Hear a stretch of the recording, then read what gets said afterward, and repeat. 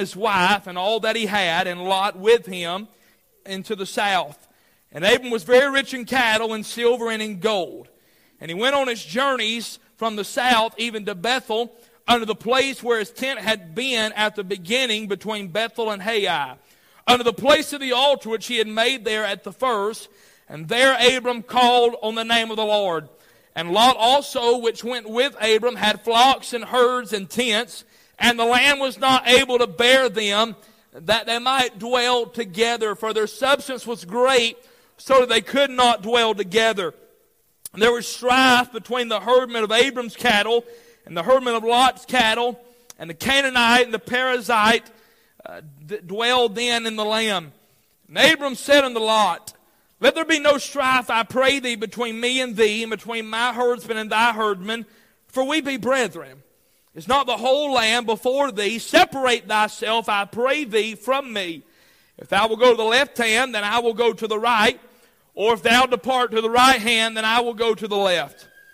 And Lot lifted up his eyes and beheld all the plain of Jordan, that it was well watered everywhere before the Lord destroyed Sodom and Gomorrah, even as the garden of the Lord like unto the land of Egypt, as thou comest to Zoar. Then Lot chose him all the plain of Jordan, and Lot journeyed east, and they separated themselves the one from the other. Abram dwelled in the land of Canaan, and Lot dwelled in the cities of the plain, and pitched his tent toward Sodom. But the men of Sodom were wicked and sinners before the Lord exceedingly. Heavenly Father, we do thank you for your word this morning. And Lord, more specifically, we're thankful for the 13th chapter of Genesis that you've directed our heart to today to preach from. And I pray that you would touch this text, make it come alive in our hearts and lives. I pray we'd see no man save Jesus only. Take this, Lord, unusual thought and use it for thy glory. Lord, I have no doubt that you gave me this message on yesterday to preach for this morning, and I pray that you'd use it for thy glory. May we not leave and say, what a preacher. May we not leave and say, what a church. May we leave and say, what a God and what a book that we have. In Jesus' name, amen and amen. Thank you for praying with us. When we come to Genesis chapter 13, I want us to notice four things by way of introduction. First of all, we note the characters in this text. We note there are two men specifically that are identified in the 13 verses that we read. Of course, Abram, and you'll forgive me if I call him Abraham, same man. Abram in this text, we know him as the man of faith. God comes to him, sends a word to him in Genesis chapter number 12 and tells him to leave everything that he has and go and to a land that he didn't even know of. Can you imagine? Abraham walks in the house and looks at Sarah and says, we're moving. And she says, wonderful. Are we moving to a bigger house? He said, no, we're moving to a tent. Where are we moving to? I don't know. Where are we going to live? I ain't sure. How many of you ladies would go along with that, all right? And Sarah's got her problem, not this Sarah, the Sarah, I'm sure she has problems, but this Sarah has her problems in the Bible, amen. But following her husband wasn't one of them. The Bible said that she called Abraham Lord. I heard some moron preach that women ought to call their husbands Lord. My wife calls me Lord all the time. Oh, Lord, Josh. But anyway, you'll get that after a while. But what I'm saying is this couple, they responded by faith. And they obeyed the word of the Lord. But the second character in our text is a man by the name of Lot.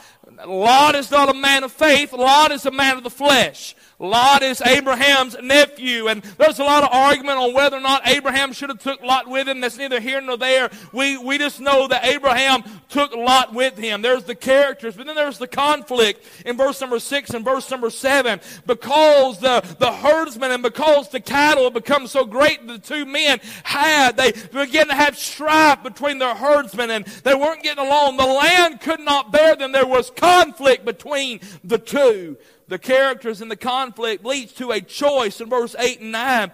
Abraham comes up with a solution. He looks at Lot and said, look, I don't want the conflict between, as far as I can tell, there was not any conflict between Abraham and Lot, but the conflict was between their herdmen. But Abraham, having wisdom, he said, I don't want there to be conflict to come between me and you. I don't want these people's issues that they have to turn you and I against one another. He said, for we be brethren. He said, so let's just separate. Let's go our separate ways. I don't think this is is an angry separation. I believe this is an agricultural separation. I believe in order for the cattle, in order for the herdsmen to get along and for them to produce what they needed to, it was best for them to part ways. And so Abraham says, look, if you go to the left, then I'll go to the right. If you take the right, then I'll go to the left. Abraham is a gentleman in this text. He is the older man. He should have first choice, but Abraham's a gentleman, and he allows Lot to have the choice. There's the characters and the conflict and the choice, but I'm noticing verse number 10, the consideration. Please look at your Bible in verse number 10. The Bible said, and Lot lifted up his eyes and beheld all the plain of Jordan, that it was well watered everywhere, before the Lord destroyed Sodom and Gomorrah. Now please watch this last phrase. Even as the garden of the Lord, like the land of Egypt, as thou comest to Zoar. I was reading Genesis 13 recently, and that last phrase literally jumped off the page at me. Even as the garden of the Lord, like the land of Egypt. Now, we understand the garden of the Lord is a reference to the Garden of Eden. We understand when God created man, He put him in a garden, that garden being Eden. Eden represents a place of perfection. Eden represents a place of production. Eden represents a place of protection. But we know on the card, he said it looked like Eden, but also like the land of Egypt. We know that Egypt is the opposite of Eden. Egypt represents perversion. Egypt represents possessions. Egypt represents prison, because that is where the children of Israel were held in bondage for some 400 years. I want to preach on this thought this morning. It looks like Eden, but it's more like Egypt. According to this verse, when Lot looked towards Sodom, he said, boy, that looks like the Garden of Eden to me. But it was more like Egypt than it was Eden. You know, there's a lot of people, they make decisions based on what they see. And they make decisions based on how they feel. And they will look at something and say, boy, this looks perfect. This is exactly what I've been looking for. This looks like my Garden of Eden. But if you were to take a closer look and a closer examination, you'd find out it's really not Eden, but it's Egypt. It is not a place for the people of God to dwell in. You see, it looked like Eden, but it was more like Egypt than it was Eden. I want to look at this, and I wrote this down. Just because it's good, don't mean it's God. Just because it's a good thing, I understand every good thing, every perfect gift cometh down from the Father of lights, who there is no variable, who the shadow of turning. I understand that, and I believe that. But I tell you, everything that's good ain't God. Can I give you an example? The boss comes up to you and says, hey, we'll give you $4 on the IRAs if you'll start working on Sunday. And you know what will be good about that? I can tithe more and give more to missions. But just because it's good, don't mean it's God. Because it'd take you out of church. The boss man comes up to you and says, hey, we can give you a promotion. I can give you $10 on the hour in a company truck, but you got to move 4 hours away, and there ain't no church in that area. And you'd be better off making $10 less an hour and driving that old pickup truck that you have as to take your family. Oh, it may look like Eden. It may look like the perfect scenario, but I tell you, it's more like Egypt than it is Eden. You young people, as you get older and you get in that courtship stage, they may look like Eden. They may look perfect, but deep down in their heart, they don't have a love for God, and they're not faithful to church, and they're not in the Word of God, and they're not a Christian. It may look like Eden, but it's a whole lot more like Egypt. In our relationships, our friendships, the decisions we make in life, there's a lot of people that they made their decision like Lot based on how it looks, that first impression. And the first impression that Lot got of Sodom, this is the Garden of Eden. But it was more like Egypt than it was Eden. I would like to emphasize 3 thoughts. First of all, we find that Lot was deceived. It looked just like the garden of the Lord. Now, that bears a question. How did Lot know what the garden of the Lord looked like? I don't know. I don't know if it was passed down. We know that Noah was the connecting between Enoch and the old world and the new world, and that could have been passed down. It could have been passed down from generation, but he knew something about the Garden of Eden. I noticed he was deceived by the appearance, first of all. He said it looked, I tell you, everything you see ain't what it appears. I'm not trying to be crude or rude or funny, but nowadays, some things you see, you don't know if it's a man or a woman. I mean, flip a coin. You don't know why, because you can't go based on appearance. Hey, you could go to a garage somewhere and somebody have a vehicle and it's covered up with a tarp, and they pull that tarp off and the paint is shiny and the wheels look good and the windows don't have any cracks in it and it looks good. He said, boy, that looks good, but you open up the hood and you find there's problem after problem after problem after problem. And you know what? You'll be deceived by that appearance. Boy, there's a lot of places they look good on the outside, and they look like they offer a lot of things on the outside, but upon further inspection you will find that their appearance is full of deception. There are people that will try to steal your heart. I'm talking about in relationships. They'll try to steal your heart and steal your love, and on the outside they may tell you they're a Christian, they may tell you a lot of things. You know what I've learned? They will tell you what you want to hear to get you. Hello? And that appearance. But then not only notice he was deceived by the appearance, but I see the appeal. Verse 11 and 12. Once he saw it, he wanted it. When he got it in his mind, that's what I want, it appealed to him. When he got, I hope this is making sense. When he saw that land and it looked like the Garden of Eden, he said, that's exactly what I want. And it appealed to him. The Word of God teaches us in the book of James, James chapter number 1 and verse number 13, the Bible says, let no man say when he is tempted, I am tempted of God. For God cannot be tempted with evil, neither tempteth he any man. But every man is tempted when he is drawn away of his own lust and enticed. Then when lust hath conceived, it bringeth forth sin. And sin, when it is finished, it bringeth forth death. I did a word study many years ago. I did this before, but that word entice, if you look up, it means to catch by bait. It means to allure. That's what a fisherman does. He gets him a lure, a fishing lure. And what that fishing lure does, it has the appearance of something that fish would want. Some even fishing lures have an aroma to them. They have you go catfishing, the aroma is a big part of catching catfish. Just find the stinkiest thing you can find in the world and you can probably catch a catfish with it. Somebody say amen. And it has an aroma, and it has an appearance, and it has an appeal to that fish. But I'll tell you, every lure has something attached to it. Has a hook to it. You know what happens when that fish sees that hook, sees that bait? He don't see the hook necessarily. He sees that red worm. He sees that cricket. He sees that jig. He sees whatever it is you use to fish with. He sees it. He wants it, and he attacks it. But when he attacks it, he thinks he has it.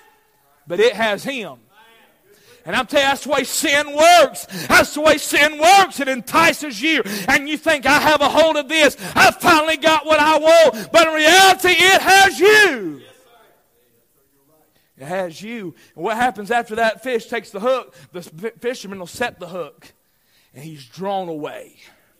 He's been drawn from the place where God created him to be. How many times? Oh my goodness, how many times in church, even in the 10 years that I've served as your pastor, have we seen people take the bait of sin and take the bait of the world? Oh, it looked like something to be better for their family. It looked like something to be better for their career. It looked like something to be better for their finances. But I tell you what they couldn't see in that lure was a hook that pulled them out of church. And pulled them out of the will of God for their life. The appearance, the appeal, the abomination. Verse 13.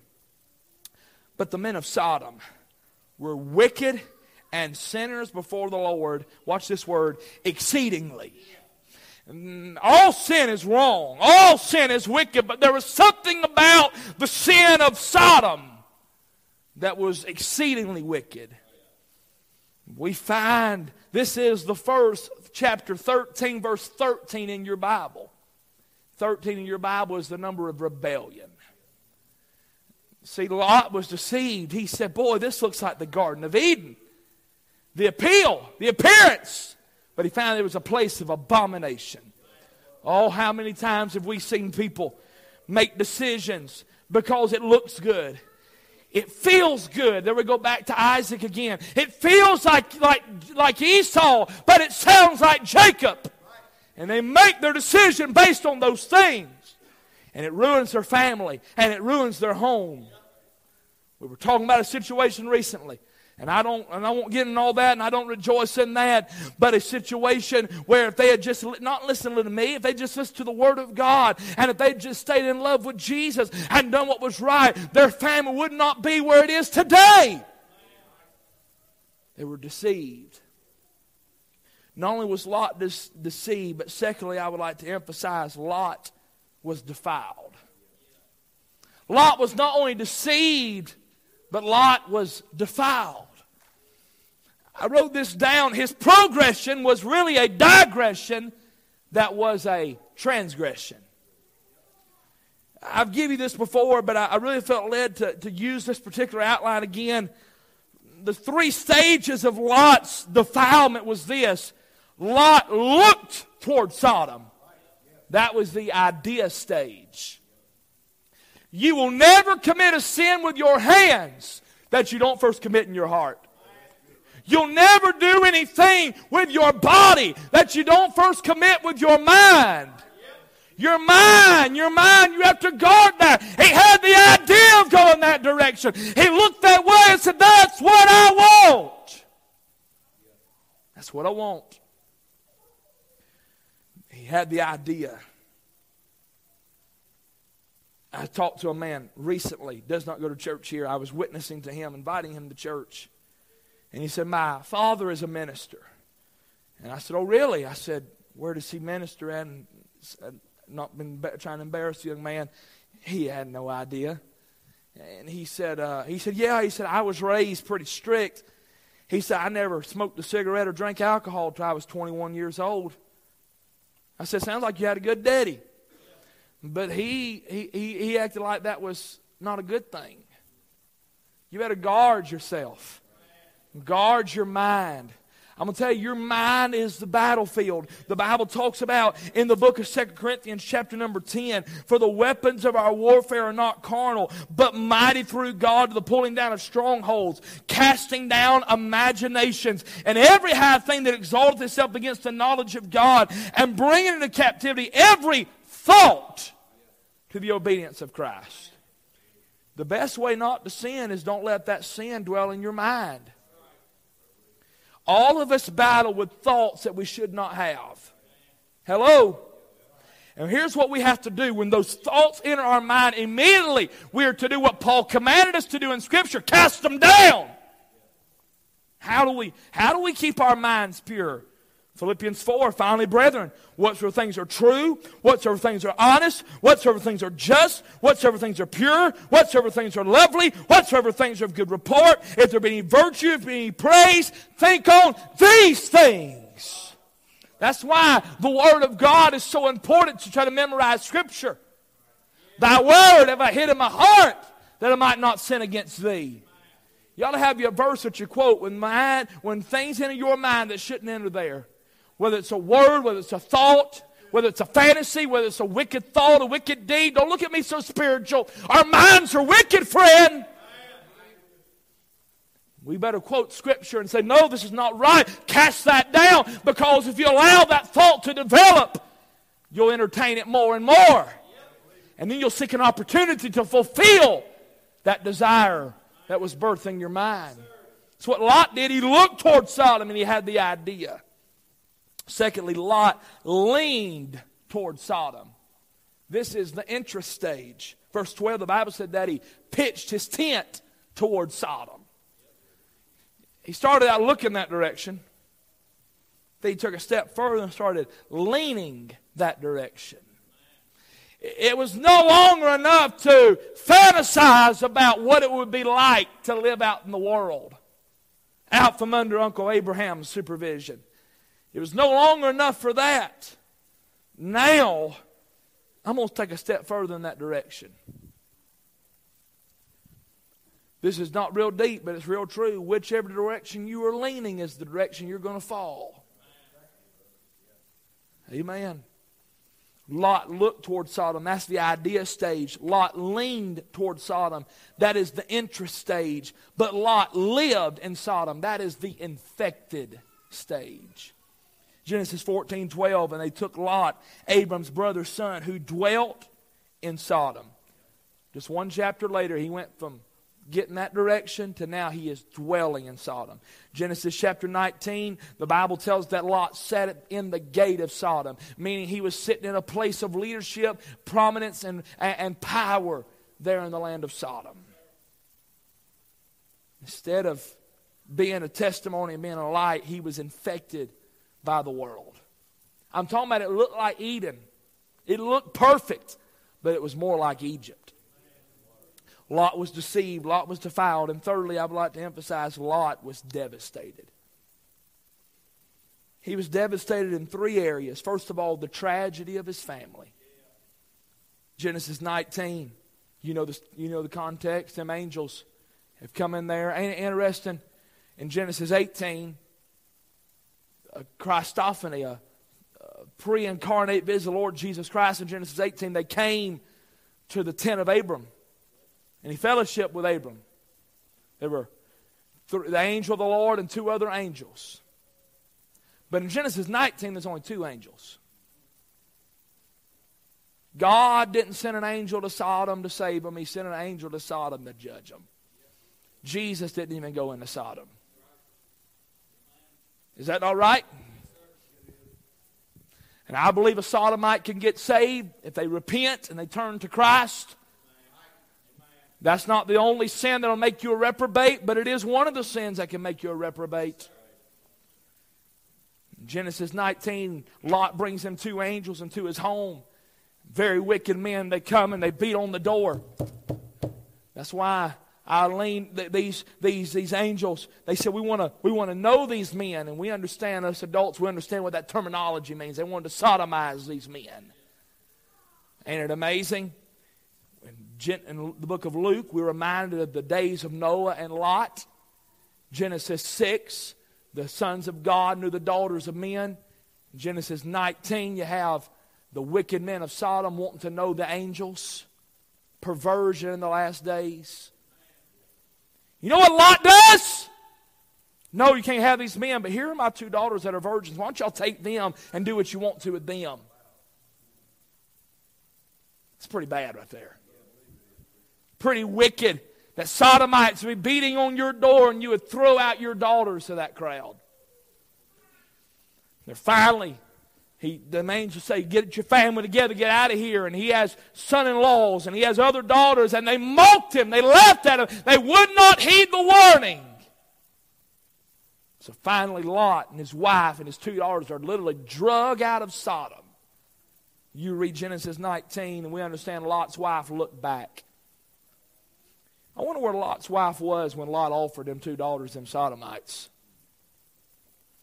She's probably at somebody else's house. Because immorality seems to run in the family. The tragedy of his family, she turns back and turns to a pillar of salt. The two daughters that survived, they get up in the mountains with their father and end up committing incest. And Moab and Ammon were produced out of that. You know why? Because it looked like Eden. But it was a lot like Egypt. The tragedy of his family, the testimony of his faith. There's not a time that I preach on Lot that me and Wade will talk after the message, and we'll often refer back to 2 Peter 2, that if it was not for 2 Peter 2, we'd put Lot in hell. But Peter, the Apostle Peter, informs us, and delivered just Lot, vexed with the filthy conversation of the wicked, for that righteous man dwelling among them, and seeing and hearing vex his righteous soul from day to day with their unlawful deeds. But he ruined his testimony. Apparently he had a testimony of being a servant of the Lord, a loving God, building altars with Uncle Abraham, but he lost his testimony in the land of Sodom. The tragedy of his family, the testimony of his faith, but the telling of his future. Anybody tell me how Lot died? Does anybody know how Lot's story ends? The last time we see Lot referenced, Jesus will reference him in Luke 17. You'll see him referenced in 2 Peter.